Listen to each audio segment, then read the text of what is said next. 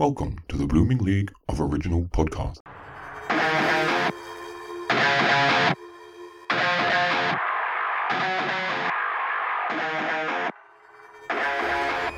G'day and welcome. Fall in love with an extra dreamy edition of Thrash and Treasure, the Torture Chamber musical comedy podcast that played charades in front of the mirror but lost with 0 points. And speaking of lost, where am I? Shit. Oh, where I am. Aaron Ware, and I am joined by another iconic West End diva on the Dreamboat tonight. And with this diamond here, this must make our show The Rough. So let's play ball with this smooth MVP's career that bounced off in bounces before running with the ball past the guys and dolls, and being a team player and terrific company makes this captain great at using his one voice for communicating doors opening for South Asian opportunity and representation. Because when champion is running through your blood, driving you to bend it like Beckham, you get to live out your lifelong today's chosen dreamsicles on the West End. And although Layla, Madge, Nun, the Emperor and the Nightingale watch over the tree of life whilst they scoff down jelly bees and tea under the far pavilions, you'd be Romeo and or Juliet to scoff at this big store of pleasures. So from our torturous little shop of horrors, we sweep up a huge Aussie g'day and wipe the dirt off the windows so we can suddenly see more of this remarkable artiste who has soared to wuthering heights with an unbroken wings, where Rumi has it he met the good woman of Setsuan, the same one who sets you auntie against your other auntie when your cousins go to war in the Mahabharata, which leaves a lot of habeas corpses. Then, like my dreams, the cook's clock strikes midnight in the world of Williams, and I turn back into the boy in the dress, which offends the father and the assassin, Mr. Stink. But that's okay, because like the right wing always says, let's go, Branded, and right is east and east is east, as we extend a warm welcome to the torture chamber and come fall in love with, oh wait, I did that one. I should rub it off like a lad's lamp, but that would be too sultry for this salty sultan who was left insulted and assaulted when Jafar resulted to halt the Aladdin live from the West End pro shot that Disney has spent 2 years teasing us with. So cross that T's and dot the double I's, then flip them over in excitement because we wished upon a star and bippity boppity booked our own Prince Charming. It's the one and only Sir Irvine Iqbal. Yay, welcome to the torture chamber. Yay. Finally, how's it going?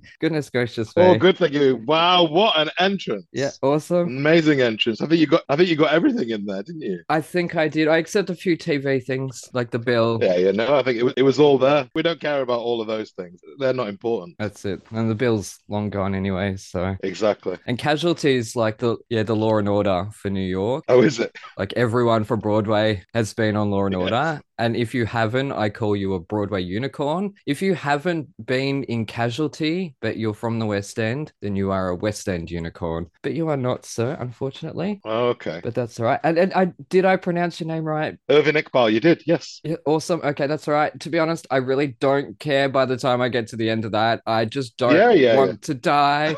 I can fix it up in post. That's fine. But anyways. I don't care either, but because it's an amazing entrance, so I don't care anyway. Call me anything now. So I just won't call you late for dinner. But anyways, how are you going? Yeah, really good at the moment in London, back in London. Very hot here at the moment, but yeah, just glad to be back and enjoying the summer here.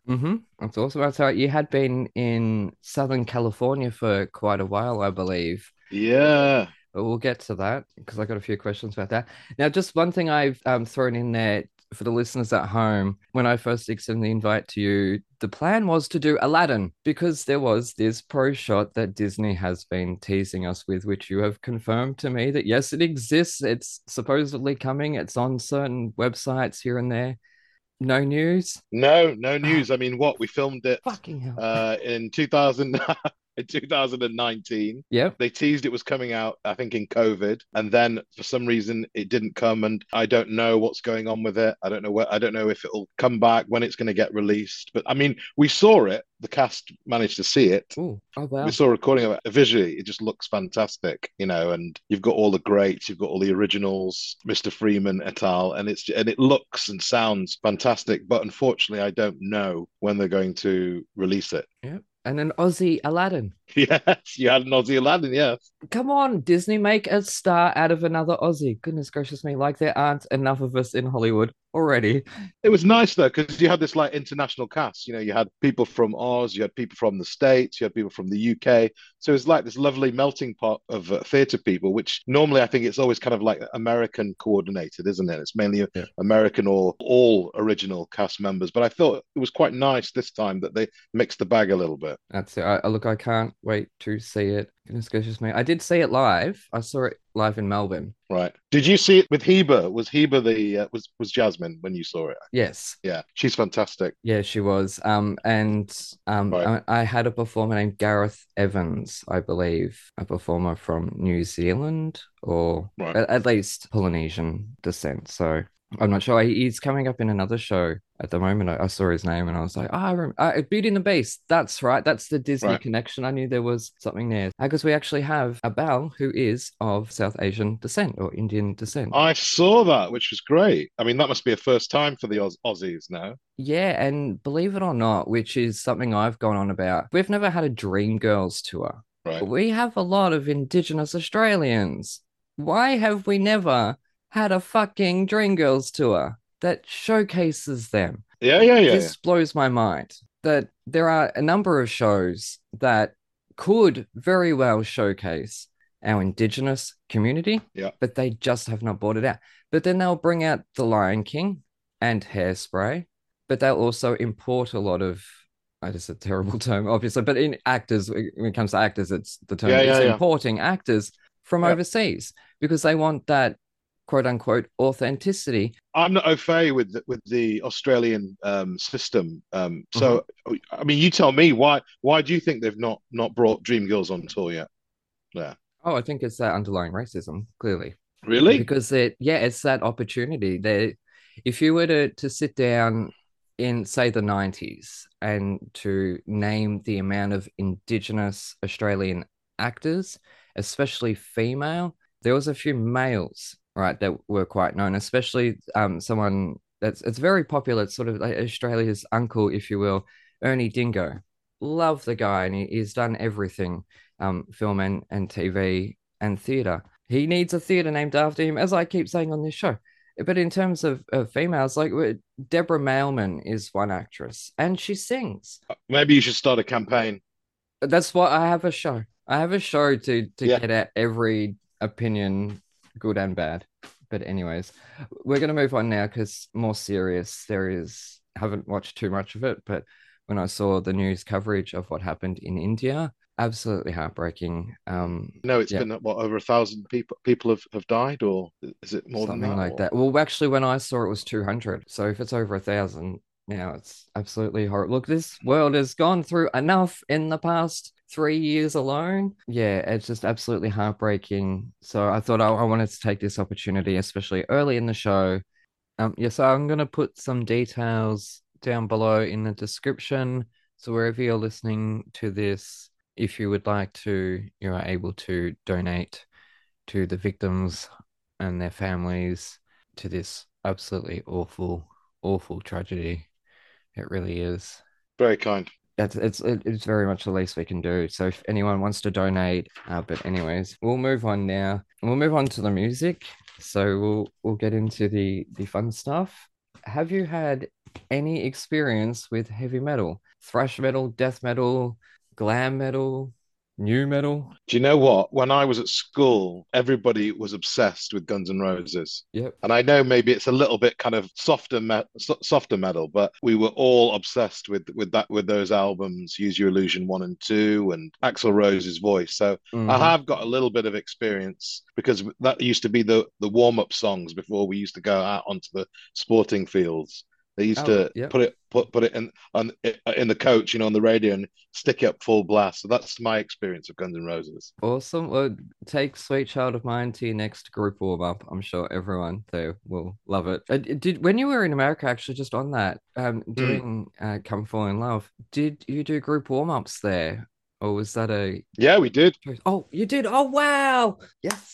Sorry. vocal and physical warm-ups. Yeah, definitely. I think you find that everybody does that on shows especially before. No, not Well, Broadway. really. Yeah, we were talking about with Melanie LaBarrie that it's a choice. Yes, yes, yes, yes. It is a It's a choice. choice on Broadway. Yeah, because it's paid for their time, Yeah. which I understand, but you're a team, people, you're a family. So that's why I applaud that because it's Americans having a group of anyway, sorry, it was your answer, not mine. I'm gonna shut up. Yeah, we did vocal warm-ups and physical warm-ups because it was quite a physical show for some of the performers in it. So yeah, I mean, there was such discipline on that show as well. You know, a lot of people were doing a lot of work behind the scenes as well, even after the show had started. So, you know, it was quite a disciplined cast.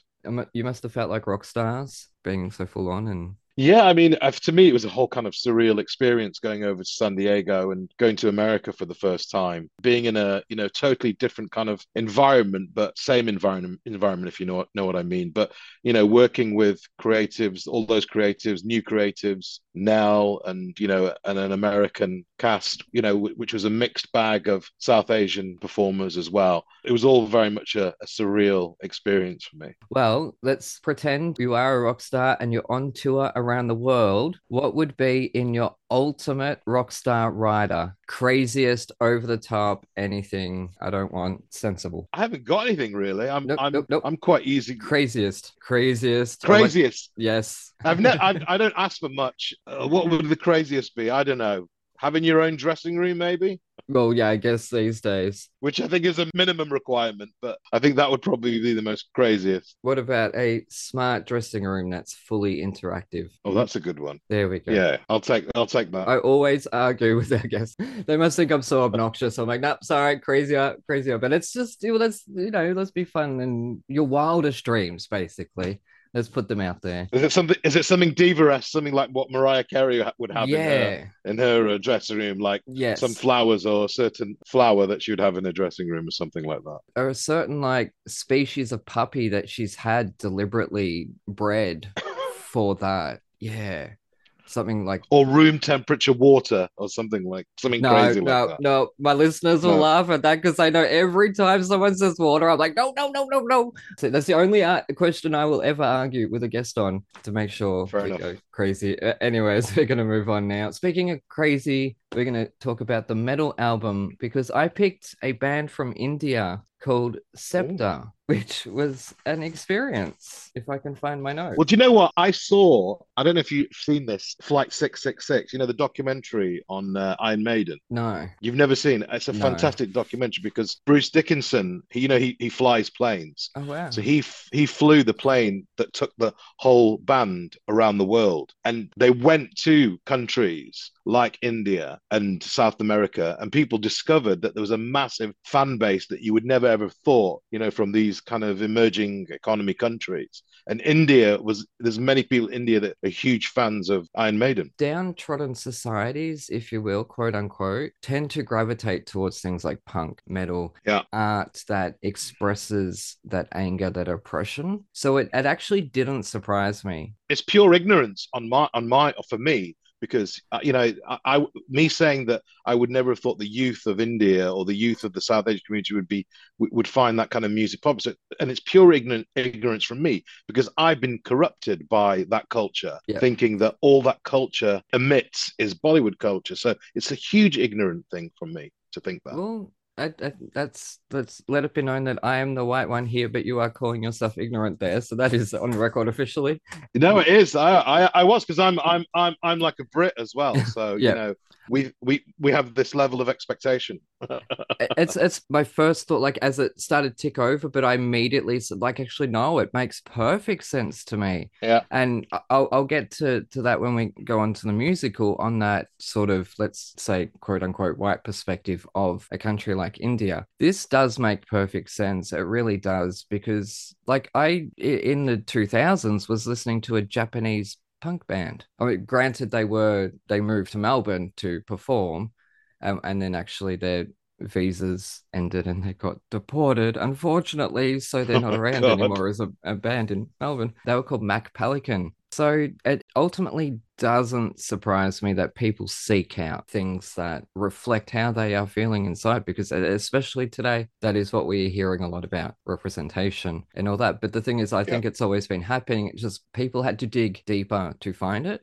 But anyway, so I listened to this quite a fair bit, and I thought the vocals were punk influenced in a few songs, for one thing. I love that they had an overture, but I thought what worked against them was that you can hear those influences that they've obviously gravitated towards. Like you can hear Metallica, especially in the song Search. You're going to hear influences that in most bands, though, aren't Yeah, you?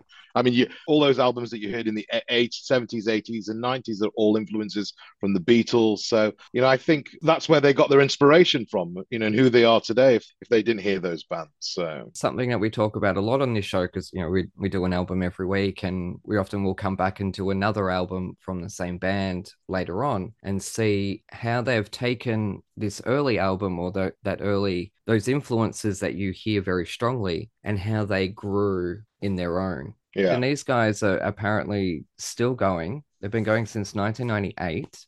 They're from Mumbai, or Yeah. I don't get it wrong, Maharashtra. India is actually our eighth country in terms of ratings for this show. Oh, really? So that's the other reason why it didn't surprise me. Yeah, because we actually get a lot of listeners from India.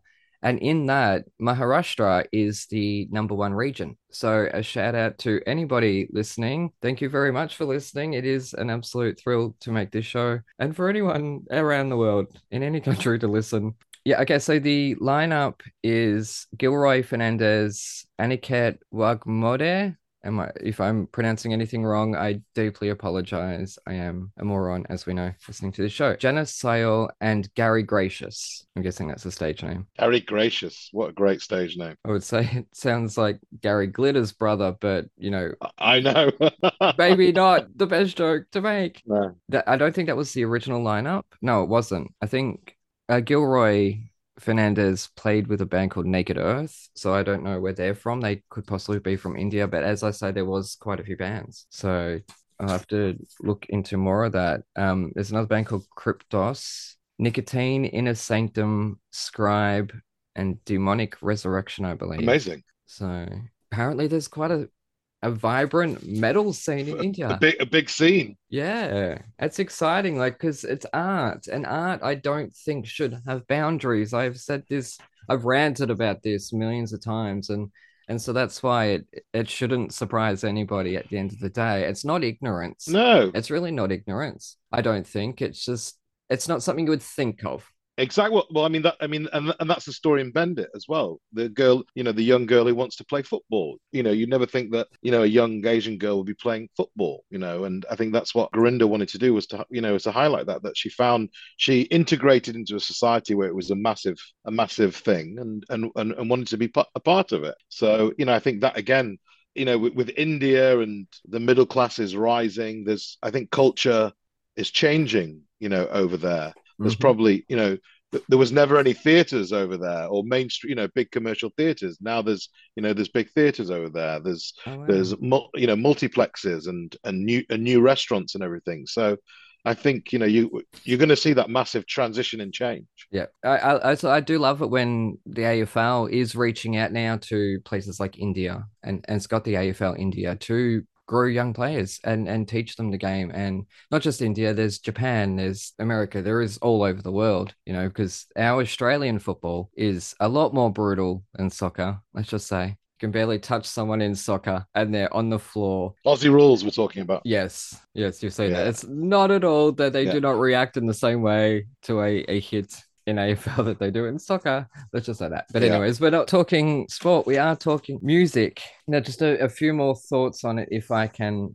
Chard, I could read those lyrics. They're clearly anti-smokers. That was about smoking, really. It was the lyrics went, terminate your last call, vanity, your downfall, enslavement, your life's in flames, nicotine death is your end. So clearly, like, they've got some poetic lyrics in them and they've got a message, but they haven't got too many albums, which I thought was a shame because they have been around for 25 years. Heavy metal labels in India, I don't know. And that's why I picked them, because they were signed, because a lot of the other bands weren't signed. Counterculture Records. Where are they based? I have no idea. I should look them up. All right. I should do a little bit more research in that. I'm not the metal guy. I'm the musical guy. Yeah. I just wish I knew what the other tracks were about, why he was so grumpy, because I couldn't really understand. You know who's the massive heavy metal fan? It's Trevor, who's the genie in London. Oh, okay. He's a massive heavy metal fan. Yeah. Yeah. I'm gonna have a look into that and invite him on. I just last few things on this, and I'll round us up. Circle of Silence was nice, but would have been nice if it was a CD of silence. Revolution had lyrics pop up, though I'm not sure even Spotify knew what they were because it was like dot dot dot and then asterisks and stuff like that. So I'm sort of thinking whoever wrote them in didn't know what they were writing in because you can't really tell what they're saying, anyways. But I actually thought that was probably the best song of the heavier ones. So I gave it 3 stars. Sounds reasonable. Like they've clearly got talent, but I thought like because we're always going to hear the influences. I thought the influences were too strong. Right. Like it sort of sounded like Bring your own game as well. that's it. That's what we want to hear. We want to hear people, come out swinging. Basically, we don't want to hear blueprints of other songs. Yeah. I always think though with new bands, sometimes it's guidance as well, because Yes. with new bands, you'd always hear influence and you go, oh, those guys sound like that person. That guy, oh, that's the Yeah. new Ed Sheeran. And I always think, well, that means there's been a bit of a gap there because I don't think they're being guided properly. Is that okay? If you want to sound like somebody else,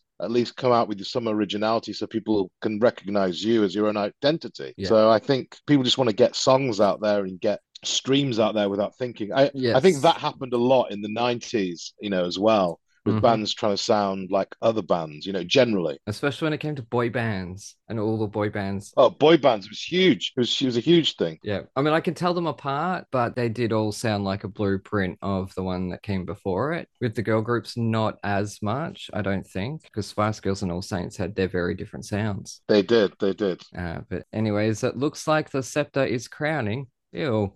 So we're going to go to an ad break.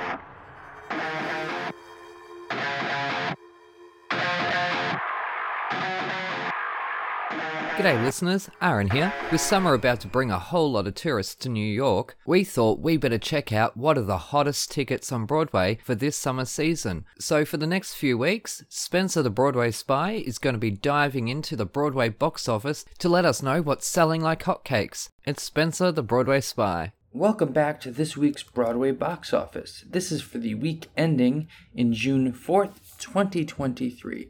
So we're going to talk about this week because this week was really interesting because almost every single show this week made less money than they did last week. Now, we don't really know why. It could be, they're getting over, the Tony buzz, and so now they're like right back into the swing of things. But really interesting, most of the shows that did really well this week are long-running shows.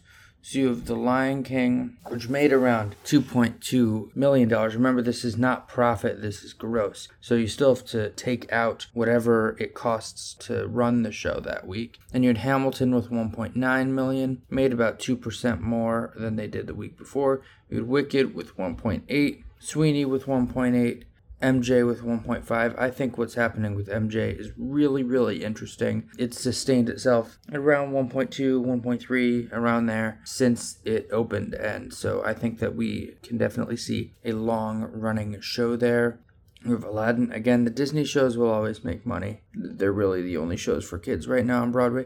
Then you have Funny Girl, which made less money last week than it had the week before, but Lea Michele was out. So again, part of the problem with star casting, with stunt casting, when your star's out, you make less money. Harry Potter with 1.2, Moulin Rouge, again, another long-running show with 1.2. Then you have & Juliet, which is the only new musical this season that has consistently grossed over $1 million.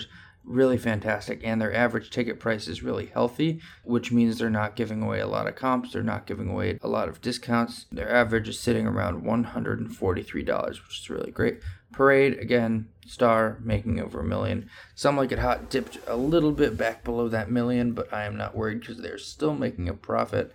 Then you have A Doll's House with Jessica Chastain, very close to getting over that $1 million. They close next week, so it will be very interesting to see what the last week of that is. Then a couple of the shows that I think you should try and run to is you have A Beautiful Noise, the Neil Diamond musical. They were at 69% capacity last week. You have New York, which was at 74% capacity last week. These are shows that I definitely would try to see. And then you have Once Upon a One More Time, which is a new musical, which was only at 64% capacity last week. But again, they're in previews. That's pretty normal capacity for previews. Again, Leopoldstadt, Plenty of tickets available there at 55% capacity. They close July 2nd, so go see that very powerful piece. And then you have down here a bunch of plays that have capacities under the 70s. You have Sign and Sidney Brustein's Window, Peter Pan Goes Wrong, and Life of Pi are all under the 70s. And so, again, I think it's important to look at all of these. It'll be really interesting to see, not next week's, but in 2 weeks' time, the week after the Tony Awards, what difference those awards have made for the shows that win. G'day, listening to Thrash and Treasure. I'm Aaron, and I'm joined by extra special guest, Irvine Iqbal. Now, Come Fall in Love is an adaptation. So what are some other films from India that you think are worthy of, well, it's about time to be adapted for the stage, either West End or Broadway? I don't know if people realize how much money Bollywood makes every darn year. Oh, they're the biggest film industry in the world. Twice as much as Hollywood. Twice, yeah, if not more now. Mm-hmm. But I think you raise an interesting question, and I think there's so much scope for it. And I'm not surprised that, in the last 2 years, you've seen 3 to 4 South Asian musicals. That, Monsoon Wedding is there, Come Fall in Love, aka DDLJ, is there. You had Banging It as well, which opened in La Jolla at the Playhouse in La Jolla, which I think is which is also coming to the UK next year. You've got Mughal Azam that did 3 or 4 days on Broadway recently. So it does not surprise me that the scope and the appetite to bring these famous Bollywood films and put them on stage. Yeah. And it's also the same as the Disney model. I think a lot of the Disney films were very popular in the 60s and 70s, and Disney obviously created a theatrical wing, which is Disney Theatrical. So I think people in South Asia and India especially that has control of that content is going to be churning them out. Yeah, I think it's long overdue. I think it makes more sense in the West End than it does America, I think, because we've got a massive South Asian population in the UK. There's about I think there's about 1 million of us here. So and there's a lot of community areas, places like Birmingham, London, the Northwest, where there's huge South Asian ethnic minority areas that surround those commercial theatres. So I think a lot of people will be tapping into that market segment with content like Bollywood, the Bollywood stories that have been classics. Our show DDLJ is considered to be the classic, among the Bollywood films, because it's a family story, it's a love story, and it's also a generational story. People have been watching it through generations. Mum and dad's watched it on their own, then they watch it with their kids, then they watch it with their grandparents. So it kind of resonates with families. It's also easy watching as well. There's nothing complex about it too. There's no kind of violence. There's no criminality, no drugs in it. It's all very kind of like sanitized, So I'm not surprised that the content is transferring and it's going to be adapted. We see it. We see it now already. Mm-hmm. Well, they're just going to have to buy a hell of a lot of defibrillators for backstage for the dancing, because I have seen a lot of musical numbers over the years, and goodness gracious me, to do that live 8 shows a week would be killer. But speaking of which, we are going to move on to what was essentially I'll say quote unquote, a Bollywood inspired musical for the West End, originally called Bombay Dreams, which you were a part of the cast. I was part of the original cast. Yes, awesome. Yeah, I got involved in that in 2002. Mm-hmm. And I was kind of lucky, actually, because I just kind of come to London, graduated and done a few musicals. And then this South Asian musical came along that Andrew had written with A.R. Rahman and Mira. And I was really lucky to land that gig and be part of the original cast in that. When you say Andrew, of course you mean Andrew Lloyd Webber, and here you dropped this name. ALW. Yes. And Andrew Lloyd Webber, please come on here and chat with us. We actually did a workshop because they wanted to bring it back. We did a workshop of it in 2019, 18. Andrew's wife, I think, had taken control of it with another director called Amit Gupta, who's a television director. And they wanted to change change some of the themes around it, like make Rani more of a central theme rather than Priya and Okay. the Bollywood producer part. So they changed it, and we did it with about 6 or 7 actors, and it worked quite well. I thought it was ironic that I was the only original cast member in another workshop for a new adaptation of a show that we did. There were some really good ideas yet, but it never materialized to anything. Yeah. Well, I had a lot of thoughts listening to it. Yeah. Some good, some bad. I'll be honest, straight up. Musically, very, very rich and lush, as one would hope from anything inspired by Bollywood. And if you get anything less than rich and lush, don't bother. Lyrically, I thought though that's where it was let down. I think you got to know the kind of background and history to it. A lot of the Yeah. numbers in the musical were actually not originally composed. Oh, okay. Some of them, like Chaya Chaya, were from Bollywood films that were very popular during the 90s that were composed by A.R. Rahman. So what Andrew did was a hybrid album of songs that are famous from Bollywood films mixed in with Andrew's songs that he wrote. For example, Journey Home is written by Andrew. Well, I think the music's by Rahman, and I think they worked together on on the ballady songs with the big up tempo songs like Yeah. Chaya Chaya and all of those, but all from Dil Se, which is a very famous Bollywood film. So it's actually not kind of, when we say original composition, it's a hybrid composition. Yeah. Well, it's Rahman's music. He's allowed to do with it what he chooses. Exactly. Basically, reappropriate the way he wants. It's in a few parts. I will say, story wise, it felt like this is the India white people know. We've got the slums, we've got the Bollywood. You know what I mean? Like it's sort of, and we've got the trains, we've got a wedding. It sort of felt like all the cliche things, which I thought was a little bit of a letdown, because here you have this incredibly vibrant show. The music,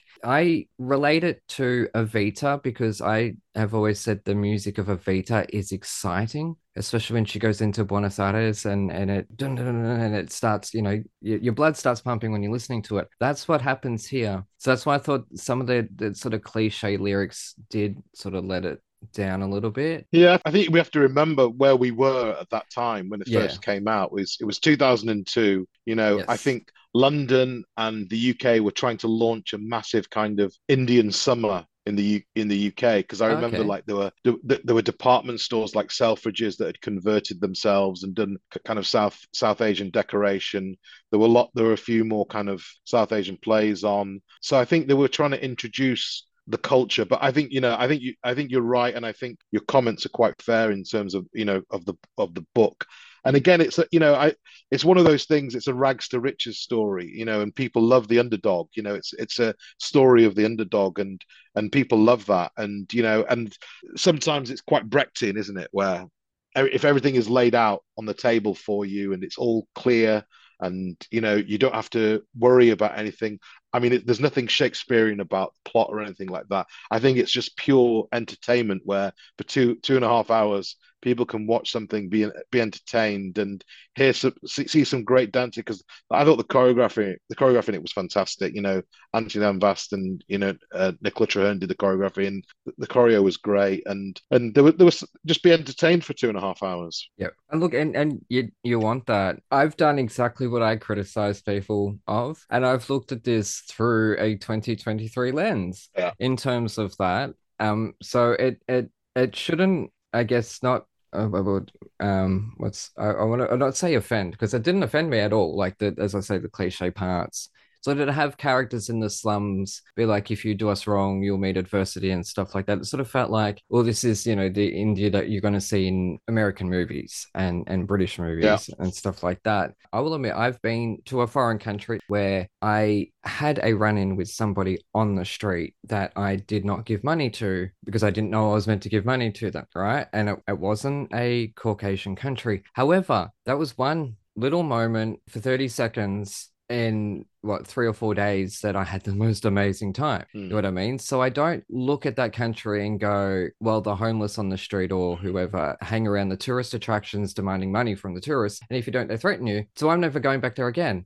No, I want to go back there so badly, because it's fucking beautiful country. Like, goodness gracious me, and heartbreaking to walk through the jungle, mind you. Like, goodness gracious, so heartbreaking. Yeah, so sort of that's what it felt like, that they picked out those moments to then put in the story, which is fine on a story level, but don't ham it up with the lyrics, I think, like, because that just sort of I think that was the where the issue was. Look, my dad's British. It was very British. The lyrics were British. Sorry, I'm shutting up now. That's sure. No, no, no, no. I think you make some fair criticism around it, and I've always thought that we were a little bit early on Bombay. I thought we could have gone, maybe waited a little, maybe 5 more years, for it to have, for just to develop it a little bit more. Because I mean, half the cast weren't even South Asian in the first place, and that was one of the things that I was very, very wary about, especially when it went to America. But nowadays, obviously, 2015, you have this massive melting pot of talent in the UK. But back then, I would say probably only 25% of the cast were actually of South Asian descent. Yeah. So that's what I speak of before with Indigenous Australians, that I will go see The Lion King and there's maybe 3 or 4 Indigenous Australians, but everyone else has been brought over from overseas. Yeah. And okay, yeah, fair enough. There are, I completely agree, people in African countries that do deserve breaks because they've got the talent too. Yes, but they need to find a balance, I think. At the moment in Australia, it's very outbalanced. So Hamilton, no. Hamilton was 100% Australian cast. All right. Well, that's good. Finally, finally, that's fine. Are they going abroad to get bums on seats though? Or are they going? No, or they're just being lazy about it? they're just being lazy about it, really. Okay. Well, then that's a gatekeeper issue. Then who Yeah. are the gatekeepers in the industry who are doing that, and who are suppressing Australian talent? Because you can't have, this has been my biggest bed bug since the Yeah. beginning of time. You can't have an industry full of talent and not use it. Yes, yes. You can't ignore it. You can't ignore it. If they have built a wealth of experience over 10 years, over 15 years, over 20 years, over 25 years, and you ignore them and look elsewhere and don't respect that, then you have to ask the question, who are the gatekeepers in the industry Yeah. that are preventing access, and and you go to them, and you expose their flaws and say, look, you have the talent base here. What are you doing? And this has been my advocacy since time in memoriam, especially being a member of the the equity group that I represent, amongst actors, the Race Equality Committee. And for me, it's never ever made intellectual sense. And the thing is, I never know why I'm actually talking about or should have to talk about it when it exists. But it blows my mind that these people, whoever these people are, the producers, the directors, the casting people, the writing people, the actors that you previously worked with, the directors you previously worked with, that are not helping and platforming. It blows my mind.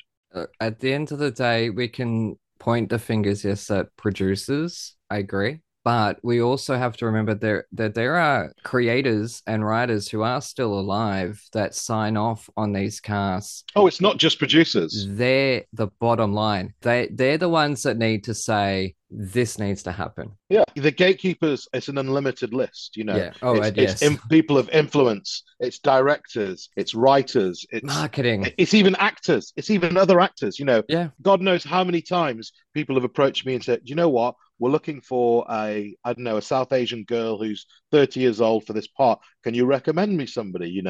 We had this massive pantomime symposium, which I was not present because I was working, unfortunately, because we raised massive issues in the UK about panto lacking representation, and it's been going on forever. When they had this event to talk about this issue, because we said, look, let's have an honest conversation about this. Let's get everybody together and let's talk about it. I wasn't there. But one of the things that the producers were saying is, oh, we've advertised on Spotlight. Okay, what else have you done? What other things are you doing? And this is it. It's just that it's the lack of intelligence, and it's using instinct, utilizing your resources. You can create a theatre company, you can put a stage production on a stage, but you can't utilize your resources. Again, never makes intellectual sense to me. Yeah. So these are the things that are I find, and I sympathize with your point that how can you not, with the talent that you have in Australia, people like Ainsley and all those fantastic performers you're over there. How can Hamilton not have an all Australian cast? Why do we have to get other people from other countries? Why can't we create and nurture our own talent? Never understood it. Never understood it. Yeah. Yeah, no, neither do I. When it came to Aladdin, it was Ainsley was Australian. James Michael Scott, was it Michael James Scott? Oops, I've mixed his name up. Sorry, Michael James Scott. He is a brilliant performer, right? And he deserved his award. But we do have heavy set or bearish Indigenous Australian male actors in Australia. Yeah. So it did not make sense. Yeah. For them to bring over, it would have made sense for them to have brought over James Monroe Iglehart, because he was the Tony. If they want bums on seats, if this was about bums on seats, you get the name. Yeah, they've got the millions of dollars. Disney theatrical. Why? If you want bums on seats, you bring the big name. You bring James Monroe Iglehart over to Australia to play the part. You pay out all that money. No, they bought the understudy and made a star of him in Australia. What the fuck? Oh. Sorry. No. I share your frustration. Sometimes, though, what Equity do is they do kind of cross-cultural contracts. So they say, okay, if you've got 10 people working in the UK, we'll allow 10 people working. So you have this kind of like exchange program that goes on. I am aware of that, which I think that's fair enough, because it's not unreasonable for some people to get experience in other countries. But I think if you're doing it predominantly and the majority of your cast is, then it's wrong. So there are some circumstances where I think where it's part of a process, and there's other circumstances, or the other argument is that you can't bring, if you have a cast of 40. You can't bring 30 people over from another country when you've got your own talent, in your own country. That's what is the specific issue there. Yeah. Only once in all the shows I've seen, only once would I say I've seen a Broadway star or a West End star on an Australian stage. And that was Evita with Paulo, who played Perron, or Paulo Shot. Is that how to pronounce his name? Right. Like he's the only person I would say he's a Broadway star or a West End star that they've brought over here to get bums on seats. So I don't think it is about bums on seats. I think it is about they're not willing to tap into the industry that we have got here, or the communities, and there are a lot. The thing is, we had Adam Richard, an Australian comedian, on the show. He's been on here twice. He gets called up for auditions for the Genie, Edna Turnblad, but it's to fill in the time so they can cast the person from overseas. It's so that they can say, hey, look, we auditioned as many Aussie actors as we could find, but we couldn't find any, so we have to go to America to find them. And it's a cop-out. It's a cop-out, people. We've got some goddamn talented people here, and in New Zealand there are, but it's just a matter of tapping into it.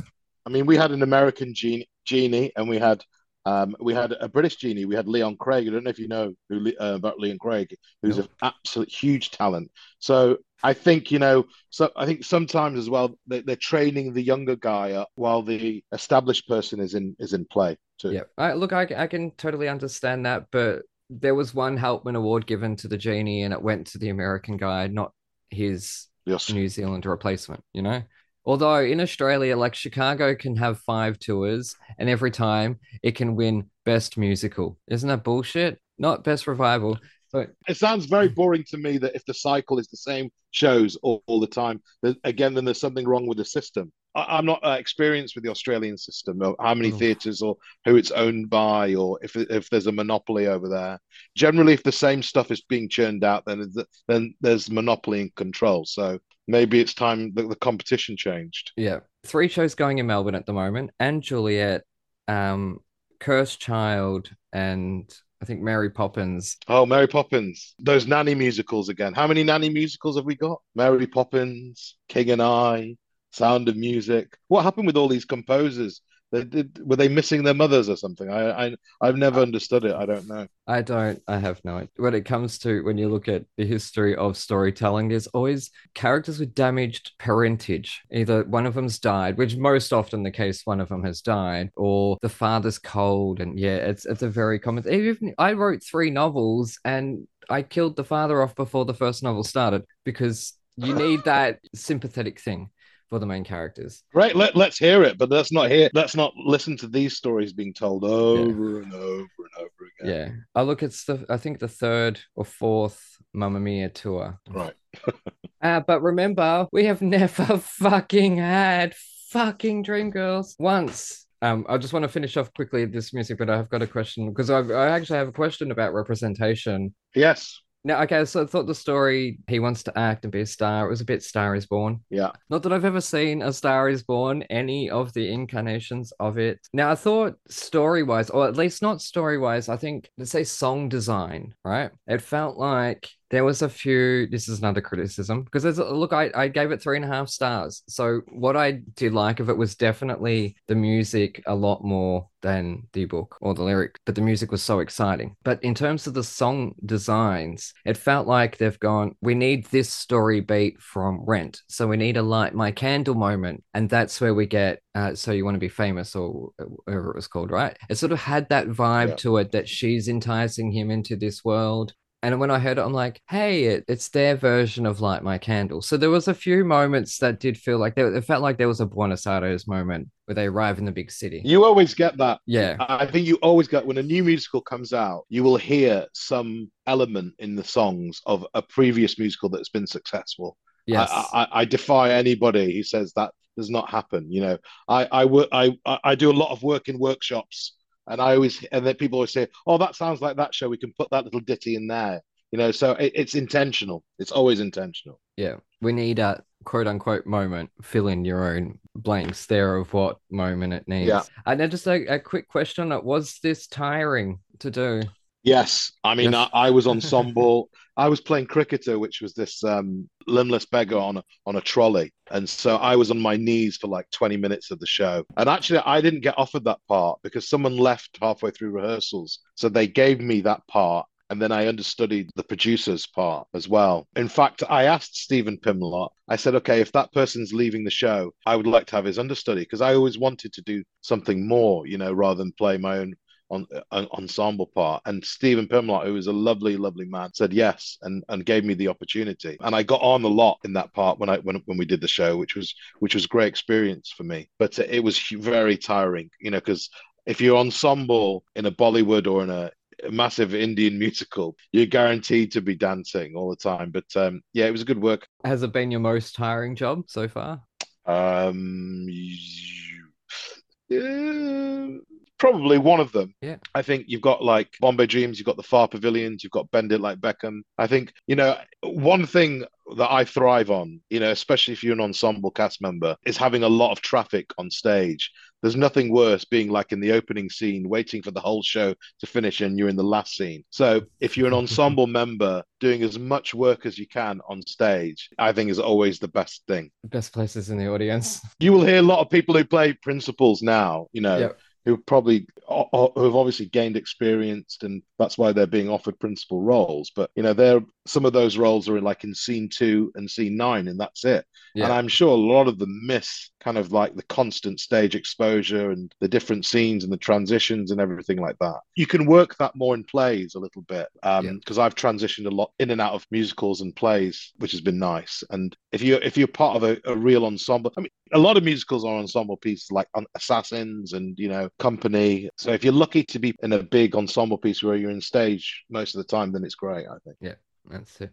Just 2 more thoughts. A.R. Rahman, I think he won the Oscar for Slumdog Millionaire, did he not? He did. Yeah, he did. He did. Yeah, for Jai Ho. Oh, that's right. Of course. Yeah, the song. I was thinking of best score, but yeah, sorry. Of course, he won for the song. I did know that. So you're listening at home. If you're not familiar with any of the people or things we've spoken about so far, you would know that. Certainly, Danny Boyle, Trainspotting, genius filmmaker. Also, with Rahman, you listen to some of his early stuff like Water.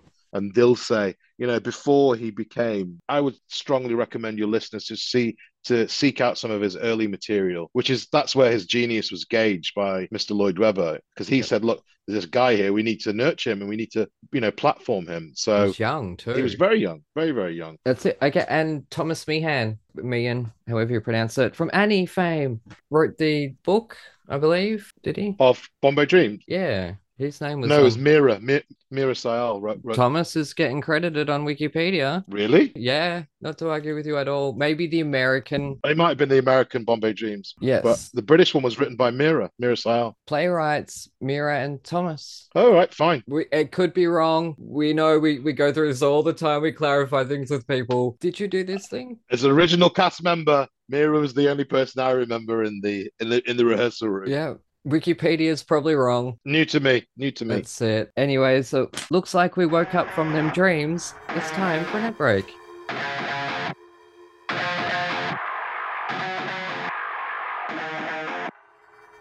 G'day listeners, Aaron here.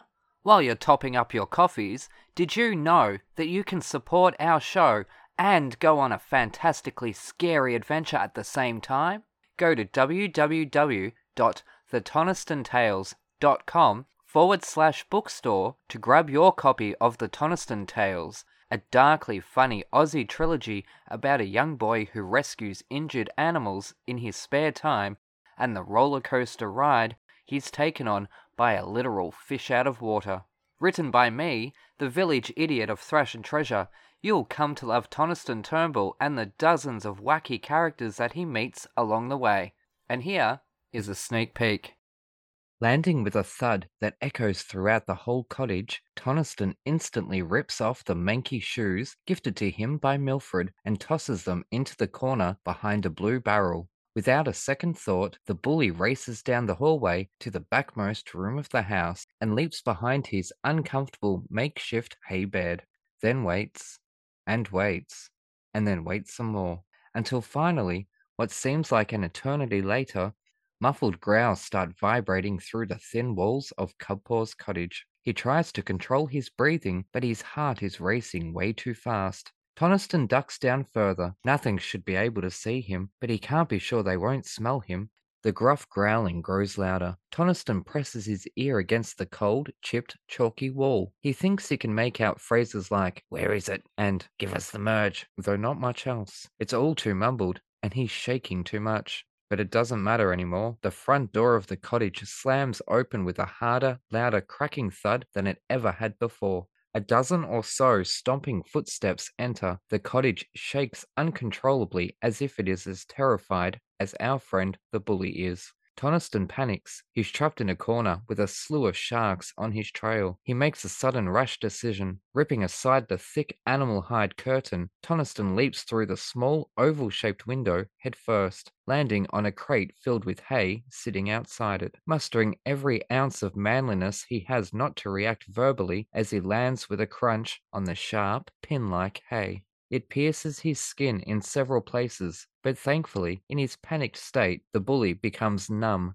to the pain. Counting his blessings but not his chickens, Toniston struggles out of the crate by throwing his legs over and levering himself up, causing the coral underneath his feet to snap. He loses balance and tumbles.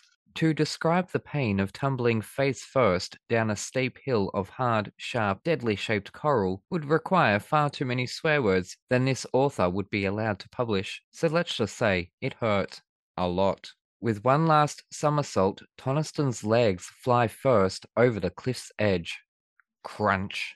His left hand grabs hold of the outmost jagged knob of coral. The stocky body of the 10-year-old child sways rapidly back and forth like some sort of death-defying pendulum. He gasps for air, or from shock, not even Toniston can tell.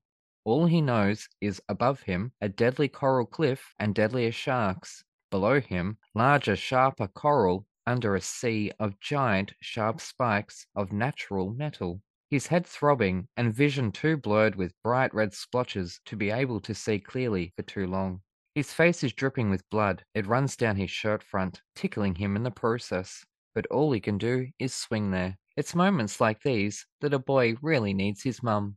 Unfortunately, while Toniston's life hangs in the balance, on Earth his life was, dishonestly, being celebrated by all at Gumbaya Primary School after news of the bully's disappearance had spread like wildfire through the tiny town, then onto the music industry before eventually reaching the wider world.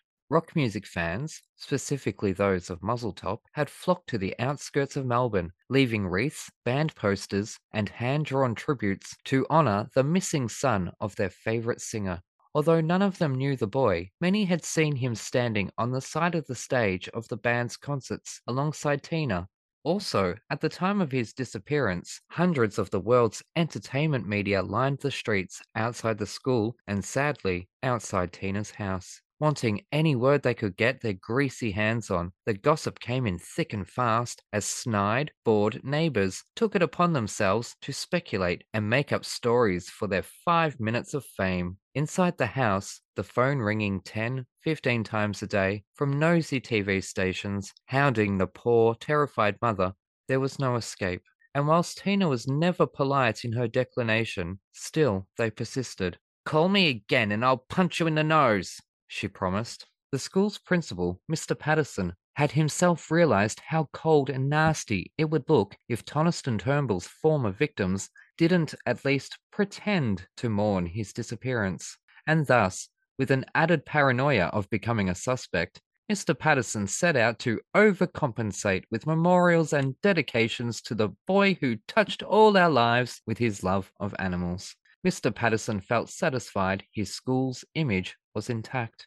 The largest memorial from the school came in the form of a service in the gymnasium. With every student, teacher, news reporter, and local police in attendance, Mr. Patterson sought to show the world just how much Toniston had meant to the school. The service would have made the bully puke. From the awful school choir butchering his least favourite songs, to the obnoxious releasing of the White Doves, Mr. Patterson may have been satisfied his memorial service paid tribute, but Toniston is far too cynical for that. And yet, whilst hundreds of people sat on the cold plastic seats in the Gumbaya Primary School auditorium, not one person in attendance truly knew Toniston when he was around. But all alone, in her large house, the animals all shunned outside, Tina Turnbull sits with her umpteenth glass of wine, ignoring the umpteenth phone call from friends, fans, and family, but most sad of all, wondering, for the umpteenth time, what she could have said to her only child to have brought the two of them closer together. A now broken photo of Trent Turnbull and an infant Toniston, only hours after his birth, sits at her feet under the table. Tina simply doesn't care about the million tiny shards of glass cutting up her feet. She just wants her son back. And as if joined at the soul, while dangling from the lavender-coloured dead coral cliff face, somewhere in his head voice, Tina's cries are heard by the boy. His face scrunches up, but then it relaxes. I can do this. Grab your copy of The Toniston Tales from thetonistonTales.com/bookstore today. Hooroo!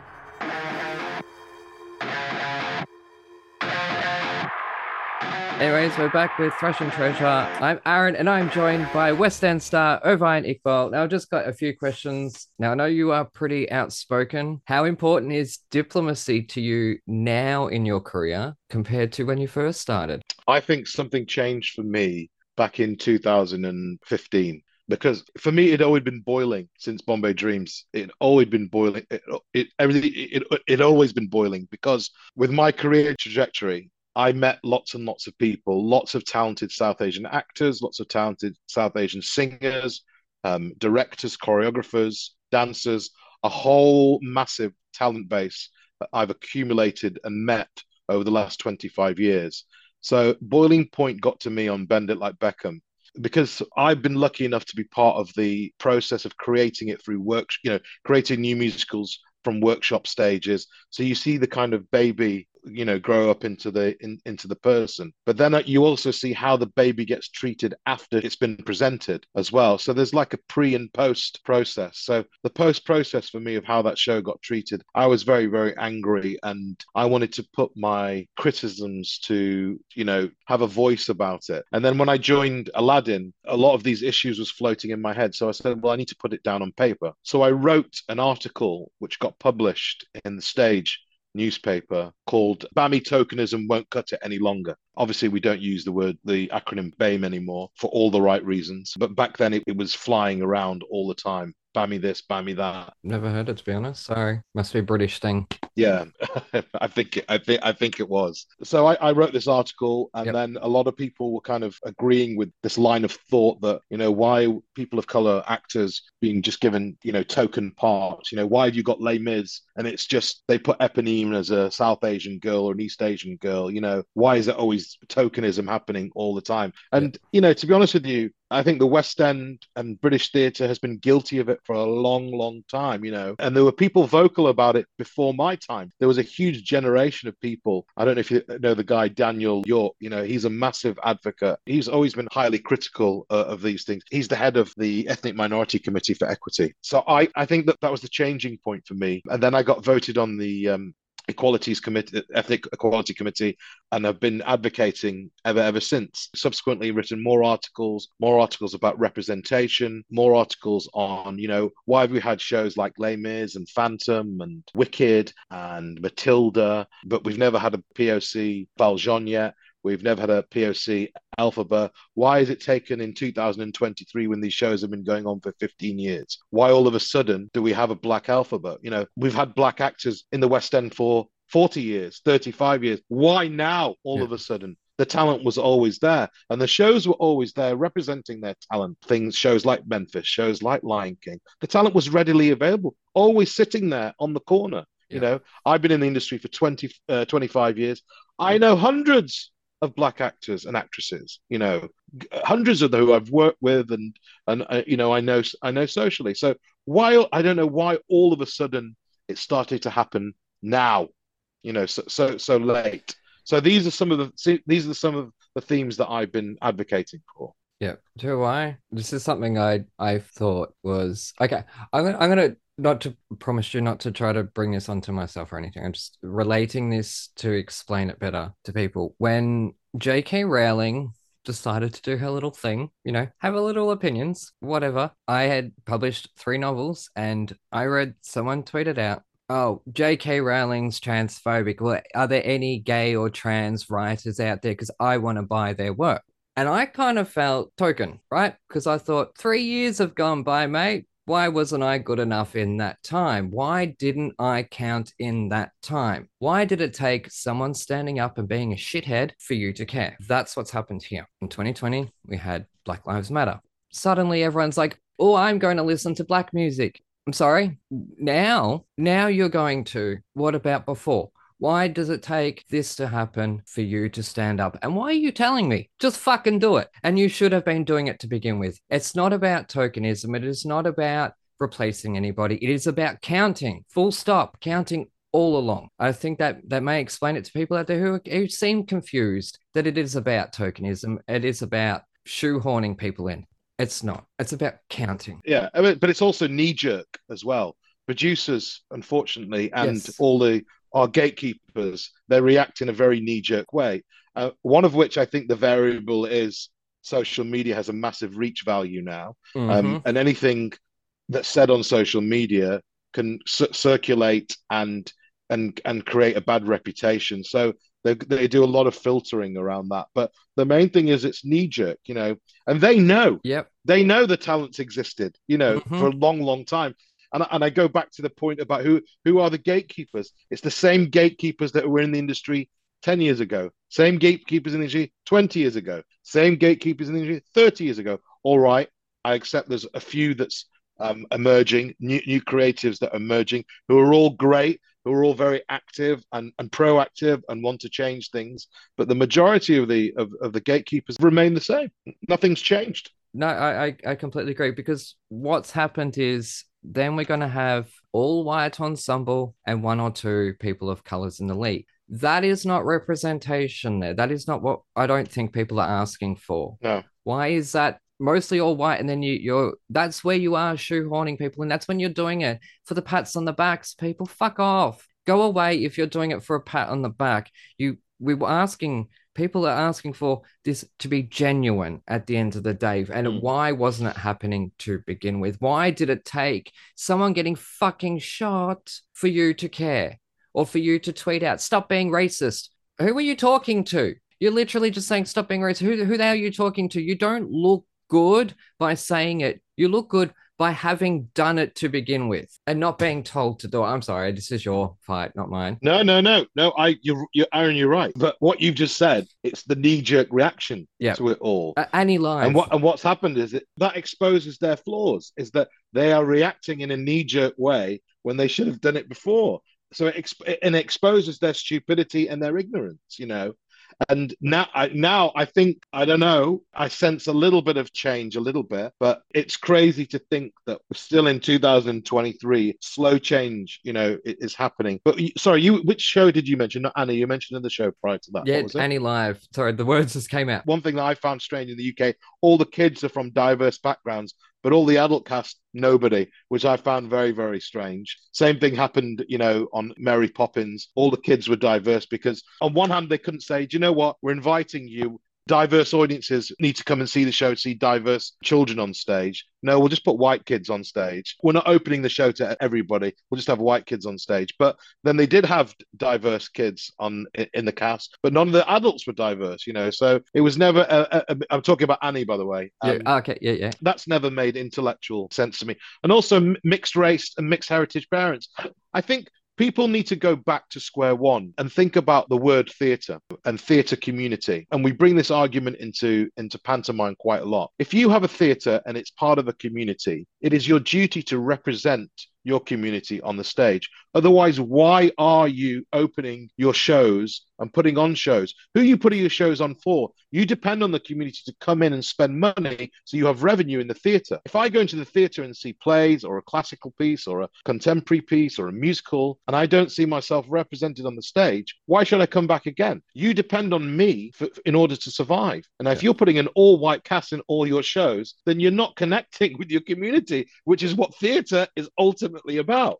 Yeah, just on Annie, the reason why I said that, I was specifically talking about the TV version that they did in America recently, where they made a big deal. Look, we've got a black Annie. Awesome. Yes, you should. Anyone, any person should, any little girl should be able to play Annie and some overgrown men, because that's always hilarious. However, we've gone through 30 years of I've been hearing people say the words white savior. Oh, yeah. Okay, cool. From a storytelling point of view, and even in my own writing, I'm very conscious of let's not have that sort of boring trope, let's just say, right? But what they did with Annie Live, full respect to them for at least trying, but they did not look at the context of what they're doing, because what they did was they cast Taraji P. Henson as the drunk mother and the old white dude, Harry Connick Jr., as the rich white dude who comes and saves the little black girl from the abusive black mother. And I am the only person who seems to have called this bullshit out, because I look at that and I go, whoa, hang on, no, that's not what people were asking for. That's what we've been asking not for 30 years. Knee-jerk reaction,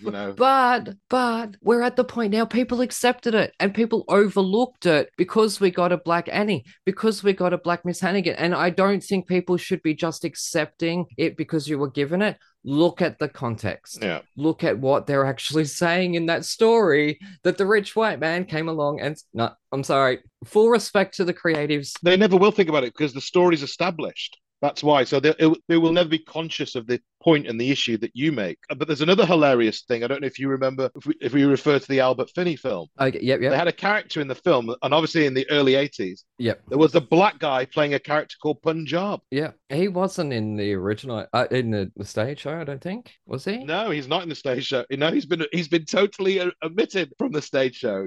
They've got Ali Hakim in Oklahoma, but they haven't got Punjab in Annie. And Punjab was dressed in a colonial white British butler suit. But going back to your point, it's about the stories are established, but they don't think about the context when they adapt it. So I totally agree with you on that. It has to matter. Context has to matter at the end of the day. Because what we're going to do is we're going to get 20 years into the future and people are going to be calling out all the things that people are calling for now that we're getting knee-jerked, shoehorned in for being hella racist. That's what's going to happen because they're trying to appease. Okay, my minority status is being gay and disabled. One of those is being represented. The other one makes society pretty uncomfortable still. Yeah. If you're in a wheelchair, got crutches, you got a speech impediment, you got a funny walk, you make people uncomfortable. Full stop. There is a new musical that got announced during Yeah. last week. I don't know. Did you see that? No. About a wheelchair user, and it's actually an actor who is a wheelchair user is actually playing the Okay. part in it. I think it was about a young man that got injured, and now he paints with his mouth.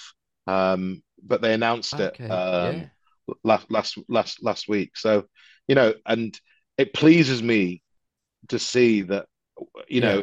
that it's not this kind of ableist thing anymore, and that we Yeah. have people of true representation representing characters that they know about.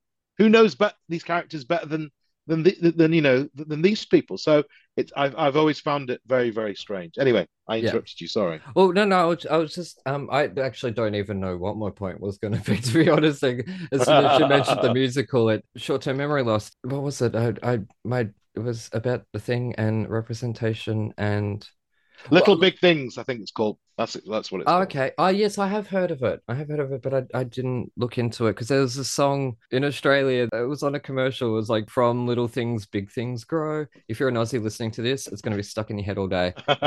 So as soon as I saw that musical title, I thought, "Oh, no, trauma." I look, I don't remember what the thing was. Now, I've often thought that, like, if I'm going to have someone play me, and there's two specific things there. I generally don't care as long as you are nailing me. Like, hang on, let's take that back a little bit. Just as long because I've got you've probably noticed like I'm pretty animated. Yep. My arms are waving around a bit, like I've got a certain excitement about You're a me. passionate man. I am. If you nail that, I don't give a fuck what you look like, really. Yeah. You know, because at the end of the day, there is stage, and I'm sitting down to look at a lit up box. It's Yeah. film and TV that people seem to look at more for realism Yeah. because they bring that into the home with them. Yeah. And it's something that they watch and they rewatch again. So they look for a little bit more realism there, which I can understand. But the way I said, if I want to be represented, because I'm not that good, let's face it, if I want to be represented, I'm going to look in the mirror or turn my TV off and look at the screen. You know what I mean? I want to go on your journey. Yeah, but people think they can Yeah. suspend their belief because it's theatre and no one gives a shit. And I think Yeah. that's very disrespectful to the craft for me. Is that a lot of people out there, a lot of performers out there are bringing truth on stage. It's not a blasé thing Yeah. and everything. They are bringing a lot, and they don't get the respect that they should. Yeah, no, look, I say that, and I promise you, I don't mean to say that with disrespect. I'm also looking at it from a craft. No, not you saying Okay. it. Oh, sure. I'm saying it from audiences generally. Okay, yeah. Oh, look, yeah, and that's the thing. I rant about audiences all the time and the way they are reacting, and they've got an ownership over the thing. Yeah. There was this whole thing recently about a black female King Lear or something, and the right wing were complaining about, and they're like, "Oh, this would never, like, I could never turn around and play Whoopi Goldberg in a movie." Like, well, no, you shouldn't play fucking Whoopi Goldberg in a movie because Whoopi Goldberg ain't fucking King Lear. That's a 400-year-old fucking play. Shakespeare's a theatrical thing. It's written theatrical. So therefore, a child should be able to freaking perform King Lear and it be taken seriously because that child, if they're an artist, Yeah, they're following their instincts and they're tapping into that. That's the way I see it. and also, who are people to decide what if people can't adapt to pieces either? Nobody's the police on that. People have been adapting theatre since time immemorial. Even before all of these issues have been raised. That's it. Men were playing women. Yes. So I find it very, very, very, very strange. All of these attitudes. I think a lot of anger I have seen that's come out is that a lot of people have a problem with period drama for some reason. Is that why are black actors or POC actors playing in dramas?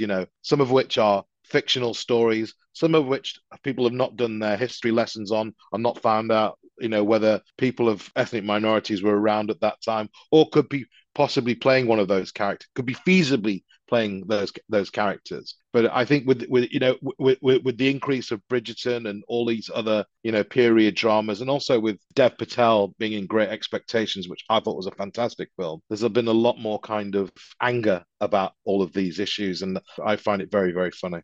Yeah, and strange. Funnily enough, James Monroe Iglehart, who is a Black American actor, came on this show and ranted about the Grease TV series, about the Pink Ladies and the T-Birds being mixed. And when you listen to it, like it's a funny rant that he goes on, but it's Grease. So I don't give a shit really. I'm noticeably quiet during that rant. Like I don't agree with it at all. It doesn't faze me at all because I'm not watching Grease for realism.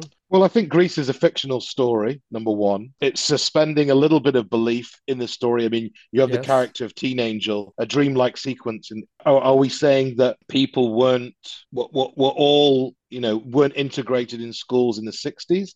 I don't know. I don't necessarily agree that that they may have been segregated, but Yeah. I wouldn't accept that they weren't integrating at all. Yeah. I won't accept that 100% of people were dicks back then. But just I'll throw in there though that a black Ariel does not bother me. What bothers me is why do mermaids have belly buttons if they don't have genitals? How are they giving birth for there to be an umbilical cord? Also, I hate that they changed the shell design booby. Like otherwise, I'm sure she's brilliant. I haven't seen the film yet, and I cannot wait to see it because Yeah. I hear she is brilliant in it. And the rest of the cast as well. And the rest of the cast, Yeah. obviously. Although there's obviously been complaints about the makeup artist not being a queer makeup artist, which has a gay man. I'm just like, please, we've got enough to worry about at the moment without complaining about that. I hear a lot of that in the West End, Yep. especially on shows like The Lion King and on black shows that they don't have, black makeup artists. And That's different though. I know it's different, but it's a similar support mechanism though of everybody knowing. No, sorry, I completely understand. Yeah, for the listeners at home, now it's in terms about what not every white hairdresser does know what they are doing when it comes to sitting down and doing a black person's hair. I'm ignorant, all right? So I don't know all of these details. When it comes to that particularly, that matters. When it comes to whether a man is gay or straight, putting your makeup on, that I don't think that matters personally. And that was one of the criticism in Little Mermaid, was it? Yeah. Right, okay. I've not seen it yet. No, neither have I. I'll wait till it comes on Disney Plus, like I do with everything. Anyways, let's move on because otherwise I could keep ranting about all this stuff because society just drives me nuts. All right, so what is it about a role that would scare you enough to want to take it on? Oh, probably it being. Do you know what? I saw the cue and the motive recently at the National, and it's about the relationship between John Gielgud and Richard Burton when they did Hamlet on Broadway, and I just found it absolutely fascinating. And one of the reasons why I found it fascinating was that they were playing true characters, and obviously this experience happened, but they were also performing Shakespeare monologues on stage.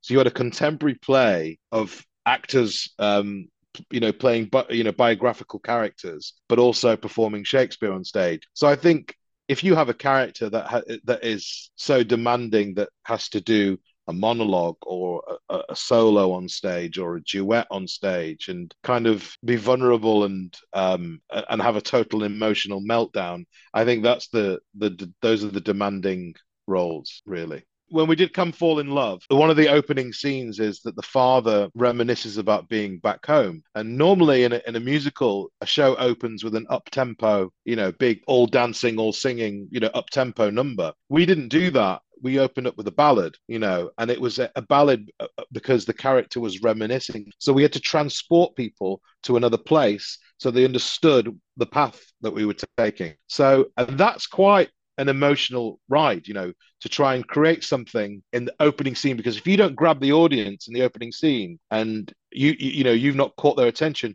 you've lost them. So that's quite a big responsibility to have, I think, in a show. And you can now understand why I sound like an absolute dork at the start of this show, just to grab people in straight away. Because they're like, how are you going to turn off when someone sounds like an absolute idiot in that introduction? Hey, it's your overture, darling. Exactly. All right, now standing ovations. What has been the most electricity you've felt, but also the most nonchalance you've felt from a standing ovation? Most Standing on the Sky's Edge at the National Theatre, which I watched this year, which is the most amazing thing I've ever seen in a long, long, long time. I think the standing ovation was probably about 7 to 8 minutes, but it was just exhilarating. And I urge everybody, if they can, I know it's finished at the National. I think it's been transferred into the West End next year. But Standing at the Sky's Edge, I thought, thank the Lord, someone out there is listening, and it's a brand new musical. It's a British musical. It's a story of integration. It's a story of British themes, and the music's fantastic. And it won the Olivier for Best Musical this year as well. So that's been the biggest standing out. I can't remember the last thing I watched that was kind of like, I don't know, a polar opposite. Everything these days, it I feels do like. you know what I generally get excited when I go to theatre and applaud everything, left, right, and centre, because I think you kind of appreciate the work that's being put on the stage. So I can't I haven't got an answer to that. I'm sorry. Very different answer than what we usually get from British guests because it's so common in America. Oh yeah, they love a standing out. Yeah. Oh, I know. Goodness gracious me, it just vomit all over the place. Sorry, give it when it's earned. You've got less work to do if you've got them, so that kind of helps. Yeah, but It's kind of a gentle encouragement that the audience are giving, which is nice. yeah, I understand. We need to Yeah. earn it, though. I think we need to earn it. Yes, you do. I think it's because it's a thing. It is an actual thing. It's not the standard. The standard is to applaud. When you Yeah. really enjoyed it, yeah, you shout a bit or you whistle. When it knocked you flying for a sixer and you can't help but leap to your feet, that's when they've earned it. And that's what it's for. And then you start throwing roses at them or something. Actually, don't, because that happened to Patty Lapone.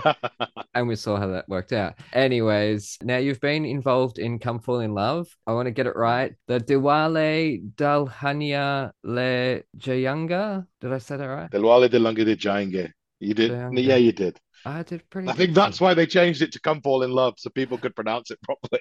Yes, I think so. There's a hashtag of DDLJ the musical, basically, so they've abbreviated it to help Okay. everybody. But the official name title is Come Fall in Love. Now, any word on financing for Broadway or perhaps the West End, or are you not allowed to say? In which case, then obviously, yes, something's happening. I don't know. I mean, we did our show from July of last year till October. They wanted to bring it into New York in March. I think another musical got the theatre they wanted, so then they couldn't open it in March. So I think they're waiting for maybe the Tonys or one of the shows to leave, and then as soon as they get a theatre, because grabbing a theatre is a very, very long process. It's the same system, I think, more or less in the UK, but there's a lot more owners in New York. So it's a very long and laborious process. They're very keen to bring it, but I think they just need to find the right theatre. And I think that's also important when we say right theatre in terms of capacity. It has to be kind of a medium size, 1,200, 1,300 intimate space, not a large commercial, Disney space. Yep. So I think the capacity is a very, very crucial thing when it comes to choosing the theatre. But that's where I think that's where they're at. I don't get told anything. Yeah, no, it's fine.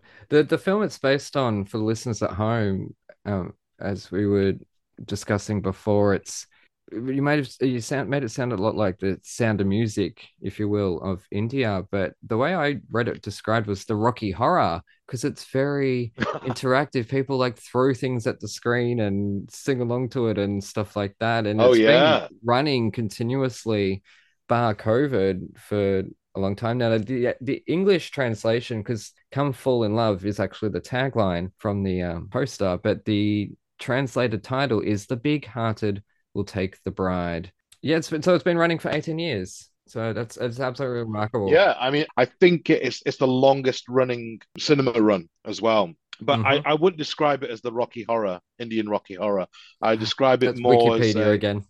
Is that Wikipedia? Yeah. It's kind of like a classic love story, family story. So I don't know what comparison. I don't know, maybe a Four Weddings and a Funeral-y kind of thing. But it resonates. It's resonated in India for a long, long time, because of Shah Rukh Khan and Kajol, who are very famous actors over there.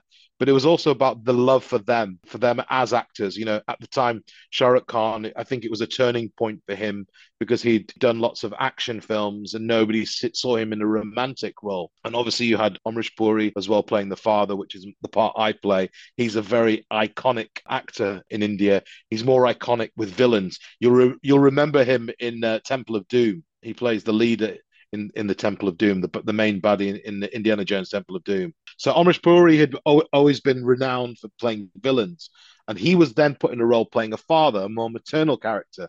So you had all of these kind of like polar opposites that people were used to, and they liked that, and they saw different sides to actors as well. But this is very much a family and a generational story. And also, India at the time was going through that transition into emerging economies, going out into the world. The middle classes were growing. People could afford to travel as well. DDLJ, when you see the film, has many different locations. So it's like watching a Bond film. So people were corrupted by the locations when they saw that film. So it had everything for them. And it became this massive juggernaut of a classic. And it doesn't surprise me that now it's being transposed to a stage musical. Man, that's it. Well, it's for those who haven't seen a Bollywood film, they will tend to go do like a cutaway to a musical number that will be filmed halfway around the world.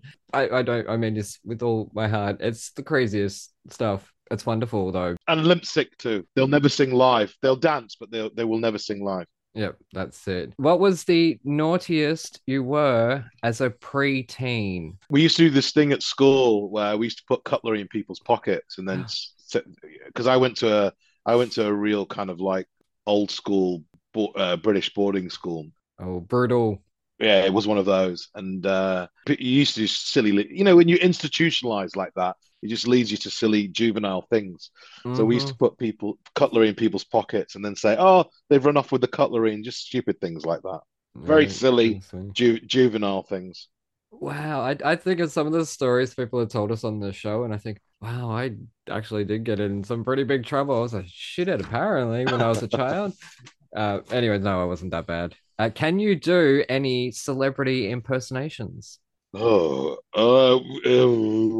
which ones do you want? Your best ones, or the worst ones, because they're usually the funniest. Who do? I don't really do anybody. I used to do like, I don't know if you have him in Australia, Ken Bruce. He's a Scottish radio DJ for BBC Radio 2. Hello, it's Ken Bruce here calling on BBC Radio 2.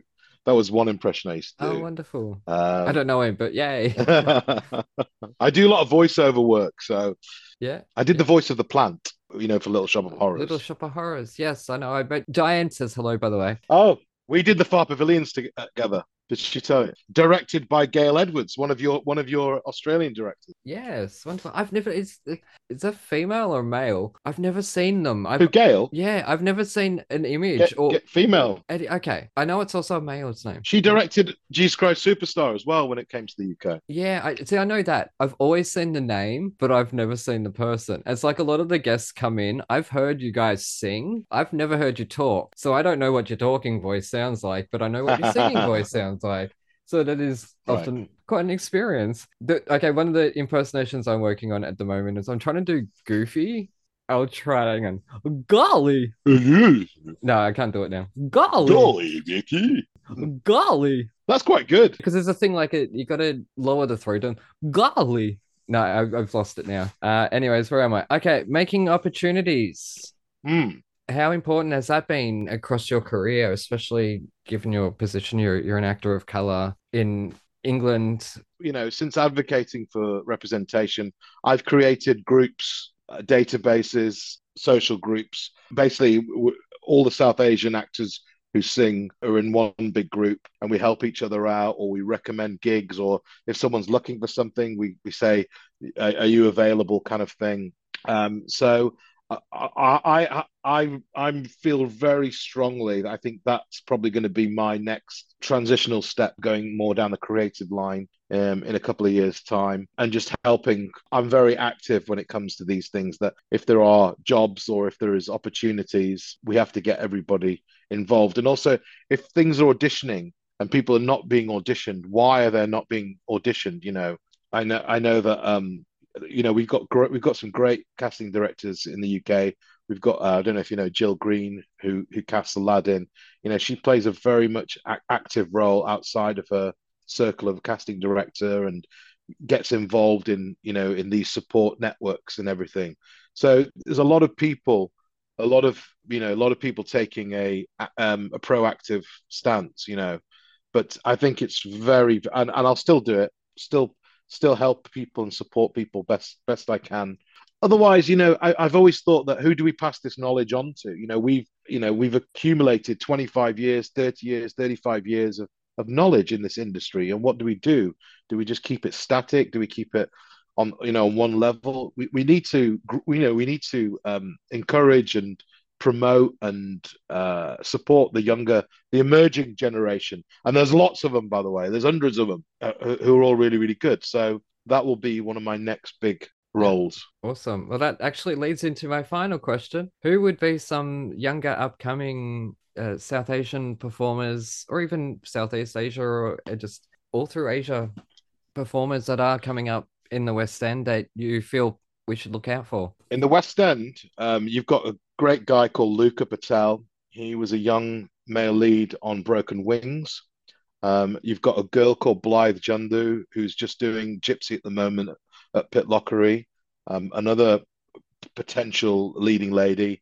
Heba as well, I think, who's an absolute, huge talent. I know she's more meaner than South Asian. I try to get everybody if I can. In America, you've got this guy called Vishal Vadia. You want to hear this guy sing? I worked with him on the Come Fall in Love. He is unbelievable. He just did the Sondheim musical. The Company? No, not Company. The other one. Or Into the Woods? No, the other one. I always forget it. Sweeney Todd? No, not that one. Keep going. Oh, he's had a few over the past few years. What? The relationships Merrily. one. Merrily, there you go. He just Merrily did that. We Roll And if you want to look out for someone, look out for him, because he is phenomenal vocally, performs well on stage, and look out for him. So those are my people to look out for. And I do see agent showcases, drama school showcases, seeing the upcoming talent, and if I can offer my advice and support, or a lot of people join our groups as well, that we have support groups. I'm always being asked questions all the time, nearly every day, especially like around auditions and things like that. Everybody wants some help, and I'm just giving you a small pick of the bunch there. There's about 20, 30, 50, 60. There's a massive talent pool. And Aussie produces a massive fucking talent pool of Indigenous Australian performers, which you should be using in your own fucking country. But anyways, I just have to throw that in there. Thank you so much. It has been an absolute joy. Pleasure. Thank you for having me. I know you were terrified to come on this show. No. Listeners at home, he's been putting this off for 2 years because he's been terrified. No, I have not been terrified. We've never managed to sort it out. That was the only problem. But now... We were waiting for Disney, actually. We were waiting for Disney to get up off their ass and put that fucking Bruce shot on Disney Plus, but they never did. So I'm like, nah, okay. We booked James Munro. It's directed by an Australian as well. Which one? Aladdin? The live capture, yeah. Oh, okay. Oh, wow. Oh, see, Aussies, we are everywhere. We're getting jobs in foreign countries. Shit, can't get jobs in our own countries. Crying out. Anyways, where can people find you on the social medias? At Irvine Iqbal on Twitter, at Irvine Iqbal on Instagram, and that's it, really. I think I'm just on those two. Anyways, a huge thank you to Irvine for joining me. You may have noticed there was no co-host this week. I didn't really mention it at the start like I normally do. It was just timing that worked out. Spencer will be up next week with another guest from Hollywood. So it's going to happen every now and then. Now, I'm not going to go into it too much because I don't want to spend too much time talking here. Obviously, it's the end of the episode. I'm sure you've already listened to enough of me rambling. 3 times past guest JX, Jonathan X, technical director from Hollywood. He wrote something recently called The Whims of Opportunity, a reflection on tokenism in Hollywood, George Floyd edition. So I'm just going to read through it as quickly as I can, because whilst it's not my voice, it's not my story to tell, what he wrote touched a nerve with me, given what we've spoken about in this episode. But again, I absolutely love Jonathan X as a friend, as a collaborator, as a guest, as an artist. So anyways, on the anniversary of the public execution of George Floyd, I had to share my experience, JX's experience, with his Hollywood bubble reaction. I'll say it in how he's written it, sorry. I was celebrating my 33rd year as a freelancer after the NABET strike of 1987. I relocated to Los Angeles and began anew. I had put in countless hours honing my craft, building a solid network of clients, and earning enough to support my family, buy a home, and put my children through college. Life was good, and I relished the fruits of my labor. Little did I know my storybook Hollywood perspective was about to change. The murder of George Floyd shook the industry, igniting a wave of social outcry that reverberated through every corner of my world. In Hollywood, an industry known for its glamour and grandeur, the effects were, particularly in social media, pronounced. Oddly enough, the aftermath of this tragedy had an impact on my freelance career, but not in the way I'd expected. Out of the blue, I found myself inundated with corporate outreach from production entities that had previously eluded my grasp. Suddenly, I was fielding multiple Zoom calls and engaging in getting to know you interviews. At first, I was taken aback and unsure of what was happening. Was this a stroke of luck, a moment of serendipity after years of effort and outreach? I couldn't help but feel a glimmer of hope. As the interviews progressed, however, a nagging feeling crept into my consciousness. The corporate response, in parentheses, Blackout Tuesday, to the George Floyd murder had prompted a reevaluation of internal diversity, equity, and inclusion practices. I slowly began to realize that I had become the token element they sought to tick off on their checklist. My very existence had made me the perfect candidate to alleviate corporate guilt. While I continued to engage in those interviews, I couldn't shake the sense of unease. I had worked hard to earn these sudden opportunities, but the circumstances under which they were presented left a bitter taste in my mouth. I had become a pawn in a game of corporate optic, a means to appease a guilty conscience rather than a genuine effort to open doors. A knee-jerk reaction. Days turned into weeks, and weeks turned into months, but the promised opportunities failed to materialize. The silence was deafening, and I was left wondering if I had been played. Was I merely a box to be checked off on their diversity and inclusion scorecard? Did they ever genuinely consider me for the roles they dangled before me during those interviews? Or was it all just a performance to make them feel better about themselves? The truth was a bitter pill to swallow. The false allyship, the insincere efforts, and the token outreach were no different than a knee on my neck. The irony was not lost on me. In fighting against systematic oppression and racism, I found myself ensnared in a different kind of trap, one that weaponized my identity and used me because of it. I had hoped that these interviews would be the key to a new door opening, an opportunity to take my career to the next level, but in the end, I would have preferred if they had never called at all. For false allies and insincere efforts do not advance the cause of diversity and inclusion. I'm going to say that again. For false allies and insincere efforts do not advance the cause of diversity and inclusion. They only perpetuate the same oppressive systems they claim to fight against. As a freelancer in Hollywood, I remain steadfast in my commitment to my craft. I refuse to let the whims of opportunity, tokenism, performative allyship, and hollow gestures dampen my passion or stifle my voice. I will continue to create, to tell stories that reflect the richness and diversity of the human experience, and I hope that one day the industry will genuinely embrace change, not as a momentary trend, but as a permanent transformation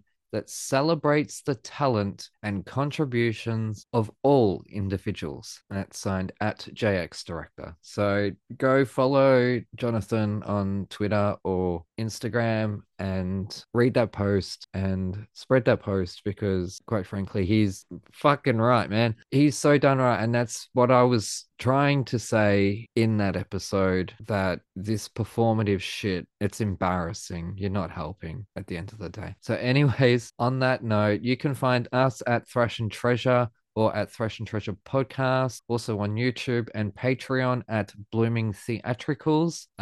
Buy the Toniston Tales, read the Toniston Tales, that'd be awesome. As well as check out details below for tickets to see Matt's show, Almost Eurovision, or Song Contest it's called now. It used to be called Almost Eurovision. It's now called Song Contest. It's going to be on in a couple of days' time in Mackay, Queensland. So if you're in that area, go check that out. Or if you're in the Utah area, go check out Mr. J-Wags as Willy Wonka in Charlie and the Chocolate Factory at the Tuacan Amphitheatre in St. George.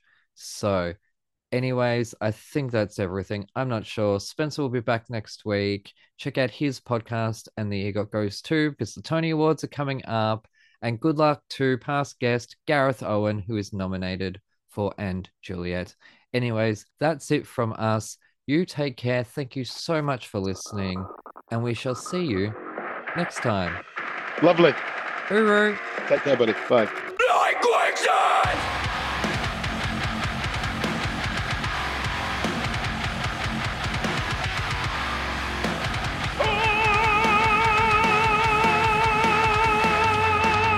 You may hear my stomach. I'm very hungry. I've had one croissant since I woke up.